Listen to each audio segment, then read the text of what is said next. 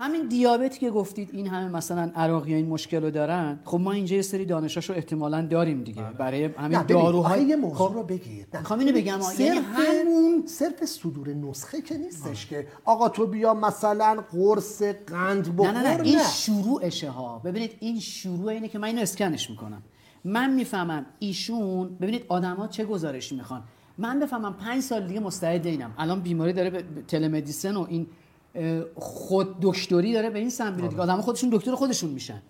یعنی من از الان بدونم 10 سال دیگه مستعد اینام.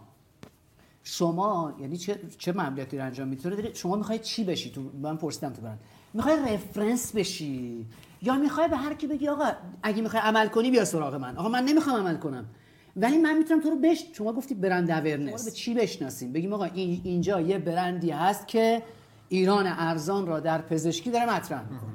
نه، برندی هست که خدماتی رو میده که شما نکته خوبی رو هم لذت هم ارزانی. که این سفر، ببینید هر خرید یه سفره، از اونجایی که تصمیم میگیره که بره اصلا که بیاره شما رو ببینه تا بیاد بره، همش این سفره. به چی بشناسیم شما رو که این همه زور نزنیم پرچم بزنیم بگیم آقا ما توی هی بگیم ببینید ببخشید همش ما تو توریسم سلامت چی میگیم؟ هی میگیم ارزونه. خب ارزش پیشنهادی ما دیگه. آفرین. ببینید ارزانی واقعا یکیشه که به اعتقاد من کم رنگ ترینش هم هست. ما کسی آخه زیاد تو کلامت میگی. نه خب چاره جذابیت داره. باشه جذابیت. جذابیتش رو برای مخاطبی میگم که میخواد تو این حوزه ورود کنه. میخوام بگم که ببین اینجا یه عمل راینوپلاستی تو ایران با یک هفته اقامت با $800 سود برای شما، $1700 میتونی به بیمارت ارائه بدی. همین عمل توی اروپا نرمش 8000 یوروه، 10000 یوروه. و این جذابیت رو برای مخاطب میگم. به اعتقاد ارزش‌های پیشنهادی ما که نه قطعا میگم قیمت پایین همیشه به عنوان ارزش پیشنهادی نیست. اگه تو بخوای بگی چی میگی؟ خب ما یکی شفافیت داریم تو کل پروسه. کسی که میخواد بیاد دقیقاً یه برنامه زمانبندی بهش میدیم. میدونه که روز اول کجا میاد، کجا میره، روز سوم پیش بیمار، پیش پزشک، روز چهارم بستری میشه، روز پنجم قرار یک تور یک روزه توی تهران در واقع بگردونیمش یا توی شیراز یا توی مشهد، روز پنجم دیگه برمیگرده، 2 بار جلسه فالوآپ داره بعد از اینکه رفت به کشورش. و حتی قبل از اینکه پاشو بذاره تو ایران پزشک ما باهاش صحبت کرده، به ما اعتماد کرده. پزشک ما هم کیه؟ ما سعی کردیم اون نکته‌ای که شما گفتین، ما سعی کردیم تعدادی از دانشجوهای رزیدنت عرب زبان رو پیدا بکنیم که با مخاطب خودش همزبان باشه و اعتماد بهتری رو بتونه ایجاد کنه. یعنی اون مشاوره قبل از اومدنش یکی از مزیت‌های ماست که این امکان قبلا براش فراهم نبوده. ما قبل از اینکه بیمار بیاد به صورت رایگان بهش میگیم مشکل چیه، چقدر باید پول بدی، چند روز باید ایران باشی. ببخشید یه ذره اگه بپذیری خیلی توضیح دادی، من میخوام مثلا تو 30 ثانیه جذب شم. میخواد تو 30 ثانیه خودت معرفی کنی. آسانسوری من تو 10 ثانیه مشاوره رایگان قبل از اومدن به ایران، شفافیت در اون پکیجی که بهش ارائه میدیم، شفافیت قیمتی، برنامه زمانبندی و نهایتا قیمت پایین. در کنار اینکه ما این خدا وکیلی نهایتا بود قیمت پایین یا اولی بود قیمت پایین؟ نه هر چی هست تو ببینید قیمت پایین شروع می‌کنم. قیمت پایین ببینید قیمت پایین واقعا برای عراقی‌ها یک ارزش پیشنهادی خیلی خوبه. من و این برای عمانی‌ها همین روش وایستاد. نه لزوما نه، میگم که بستگی به جامعه هدف من داره. برای عمانی ارزش پیشنهادی خیلی خوبی نیست. من اگه بهش بگم که حالا من یه پیشنهاد دارم. آره اصلا میگه مفته یعنی مفتی اصلا پزشکت به درد نمیخوره. ببینید کیا پول خوب در میارن؟ متخصصا، فوق تخصصا که یه حوزه رو میگیرن. شما نیچ مارکتی رو بچسب یک ارزش بهش بدید. خب ما نیچ مارکتینگ کردیم. ببینید یک ارزش بهش بدید. اگه میگی ارزونی بگو ارزونی، داد بزنیم. تو نمیتونی بگی من هم ارزونم هم درسته میخواید تو جای مختلف کار کنی ها. ببینید شما کی برند میشی؟ ارزونی نسبیه ها. نه نمیگم اصلا ارزونی، اصلا من نمیگم چی. من میگم ببینید دیجیکالا میگم من رفرنس دیجیکالا روز اول با چی شروع کرده؟ با فقط الکترونیک. الان چه بازارهایی میبرن؟ فقط نیچ مارکت ها میبرن. بازارهای گوشه مشخص. چون شما گفتید 100 نفر آدم، شما نمیگه 8، نمیگم 8 میلیون. ببین اگه میخوای بگی همه بازار منن که نیستن، نه توانشو داری، نه انرژی، نه شرکت خیلی بزرگی هستی. ولی وقتی شما بیا یه جای کوچیک رو مشخص کنی، به زبان اونا چیزی رو بگی که اون میخواد، مثلا میگم بگی آقا اینجا این خونه خودته، سلامتی تو میخوای دیگه، آقا تو اومدی تو خونه خودت، خونه خودته، یعنی عین اونجا اینجا رفتار میکنی. اگر اون 10 نفر 20 نفر اینو برن داد بزنن بگم ببین بیاد حسن تو هم بیا، محمد تو هم، یه جا پیدا کردیم که اصلا من یه دونه مثال میخوام بزنم، حالا تبلیغش هم میشه. شما آقای برزگر که یه آدمیه که دست فروش بودن، داستانش شنیدید، خیلی جالب این آدم با چی شروع کرده؟ اتفاقی شروع کرده، ولی چی میگه الان؟ یک کلمه خودش رو معنی میکنه. میدونی چی میگه به خودش؟ میدونی چیه؟ نه میگه من دهاتی ام. میگه من برندم دهاتی بودنه، فقط دهاتی. درمان کیفی ارزان. ببینید نکته‌ای که من میخوام بهش ببخشید من اون جواب نیستم، من میگم خواهش میکنم خواهش میکنم یه هفته رو این بمون، اصلا الان به ما جواب نده، یه هفته رو این بمون. ببین نکته دیگه با توجه به که برگردی بخواد سوابق این 1-2 ساله چی پیدا میکنی؟ این چالش آیا مثلا برای عراقی که میگی شکر رو ریخته رفتی تو خونش باش زندگی کنی، یا بعد از چند بار دیدی پس یه قسمت کارشو دیدی؟ ببین الان منو اینجوری تو داری میبینی ولی من این نیستم. خب اگر اون نیچ مارکت رو شما خوب پیدا بکنی اصلا تو نمیپرسی ازش، اون میگه آقای برزگر می چجوری آدمی که سواد نداره. آقای برزگر الان چی داره؟ همون بگو. ایشون یه گردشگری شیشمین مقصد گردشگری ایرانی‌ها میان توی روستای دورفت. یه جمله میگه من طرف میاد جلوم میشینه، چایی میذارم، آب میذارم، نسکافه میذارم، مثلا دوغ و فلان. از هر کدوم اینو که برداره میفهمم این کدوم اتاق باید بفرستمش. جالبه.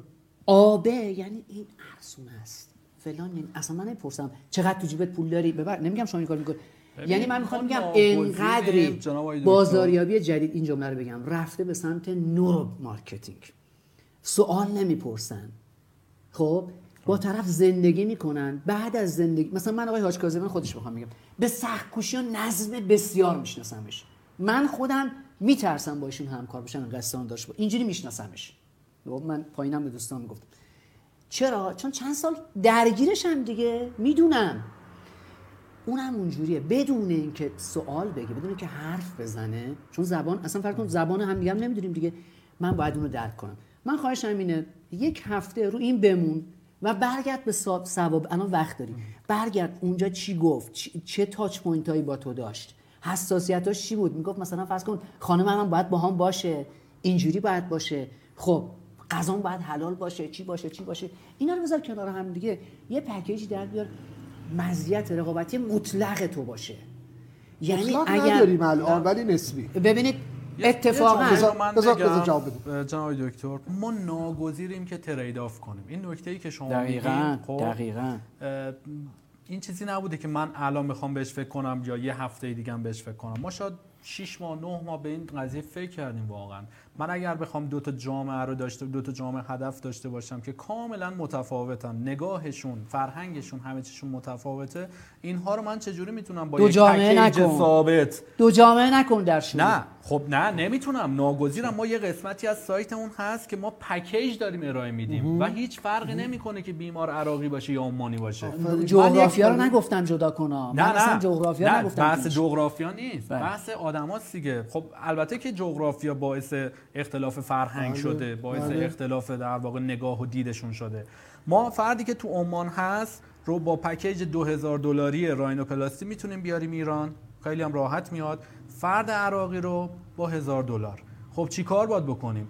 ما میانه رو گرفتیم، $1500 رو گرفتیم، یعنی ترید آف کردیم. نظر در مورد سوریه چیه؟ نظرم در رابطه با سوریه، اونا وضعیت پزشکیشون چطوره؟ وضعیت پزشکی سوریه هم به مراتب بد نیست. اونجا هزینه پزشکی نسبت به ایران خیلی زیاد نیست، به همین دلیل ترجیحشون اینه که تا حد امکان تو سوریه کارشون انجام بدن. خیلی سوریه‌ای‌ها متعصبن اول به لباسشون که حتما مید این سیریا باشه و سلامتش هم که حالا یه سوال جذاب اومده، اعتماد سازی به چه صورت انجام میپذیرد؟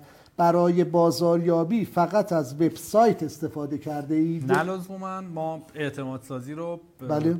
وقتی که بیمار میخواد در واقع با ما ارتباط بگیره رو مترجم نیتیو همون کشور رو قرار میدیم باهاش صحبت کنه. یعنی ما الان هم عراقی داریم، اصالتا عراقی داریم تو تیممون، هم کسی که عمان بوده. یعنی حتی لهجهش هم لهجه عمانیه. بیمار عمانی با فردی صحبت میکنه لهجه عمانی داره و تو افزایش اعتماد خیلی کمک کننده است. و نکته دوم و مهمتر اینه که پرونده‌های پزشکیشون رو که ما با ریز دیتیل بررسی میکنیم و یک PDF براشون ارسال میکنیم، یک ریپورت بهشون میدیم، این خیلی در واقع تو نگاهشون به ما مثمر ثمر بوده و تو جذب بیمار. آیا برای رفتن سراغ بیمار باید بری سراغ خودش، سراغ پزشکان باید بری؟ یعنی این زنجیره هم درگیر کردین یا فقط خودش رو شما میبینید؟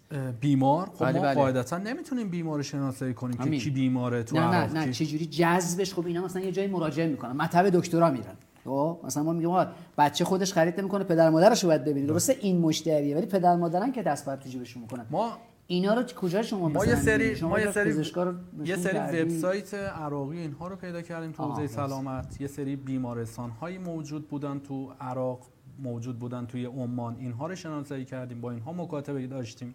عرضم به حضورتون بیمارهایی که تونستیم جذب کنیم رو یه سری تراکت و یه سری در واقع ویزیت کارت بهشون دادیم و تبلیغاتی که اینها برای ما کردن باعث شد که هی روز به روز دیده تر بشیم و در واقع ورودی بیمارمون بیشتر بشه. میتونی بگی چه رنگی هستین شما؟ شما چه رنگی هستین؟ خب معیار رو چی قرار میدین؟ نه من نمیدونم. خودت چه رنگی تو هستی؟ چه رنگی؟ رنگ من آبیه. آفرین. می‌خواستم بگم آبی. آفرین. یعنی شما همین برداشتو کردید. منم همین برداشت. اگه می‌خواید نقاشی کنی خودتون چه جورید؟ شکل چی؟ چی میکشم؟ آره بیزینستون شکل چیه؟ بیزینسم شبیه شیره. آره. اینو تو برند خود به خودت چی گفتی؟ ولی نذاری مشتریت هم چیزی احساس کنه. حالت طعمه شدن و شکار شدن است بدیه. خب من یه سوال از شما دارم. آیا شیر و آبی و اون شعارهایی که راجع به برندشون گفتن تو ذهن شما یه چیز رو ساخت، تو ذهن من نساخت؟ من میخوام اصلاح بکنم جواب ایشون رو. خب کارآفرین اصولاً به مثال شیره.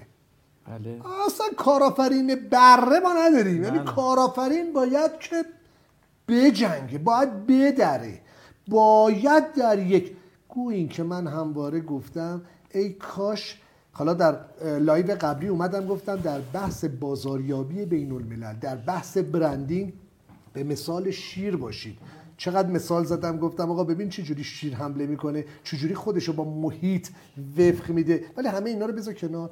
یک کارآفرین به مانند دقیق به مانند یه شیره، ولی قرار نیست مشتری من احساس بکنه که من در حال دریده شدنم. چون داریم ما رنگ سازمانشون آبیه، رنگ سازمانشون قطعا آبیه و اتفاقا باید ما وفاداری، حالا نمیخوایم به حیوان مثال بزنیم، ولی قطعا سازمانشون باید سازمانی باشه که به مانند یک مادر دلسوز، به مانند یک در واقع فرشته خالق امید، یعنی غیر از اون از سازمان تو قطعا نباید برداشت بشه. و لذا حالا من این رو میگم، یعنی فردیت، کارآفرین مثل شیره هیچ وقت هم فراموش نکن. ولی قلب عطوفش نه میخوام بگم اون تصویره باید برسونه همه. خب آقا یکی به من بگو، خیلی از عزیزان دلشون میخواد که با شما در ارتباط باشن، بفرمایید که چجوری با شما میتونن در ارتباط باشن؟ من حالا چه از طریق شما باشه، نه از طریق ما رو که عزیزان بالاخره میگن، الان مرتب دارن به من پیام میدن آقا ما میخوایم برای ایشون بازاریابی کنیم. بله. و حالا یکی خیلی بامزه زده بود که سلام خسته نباشید، چگونه امکان همکاری با شما به عنوان بازاریاب وجود داره، یعنی باید چیکار کنیم؟ بعد زیرش زده منظورم آقای زرین کلاه بود. حالا میخواید من شماره‌مو اینجا شماره دوست داری بده، ولی جواب باید بدی. بله حتما.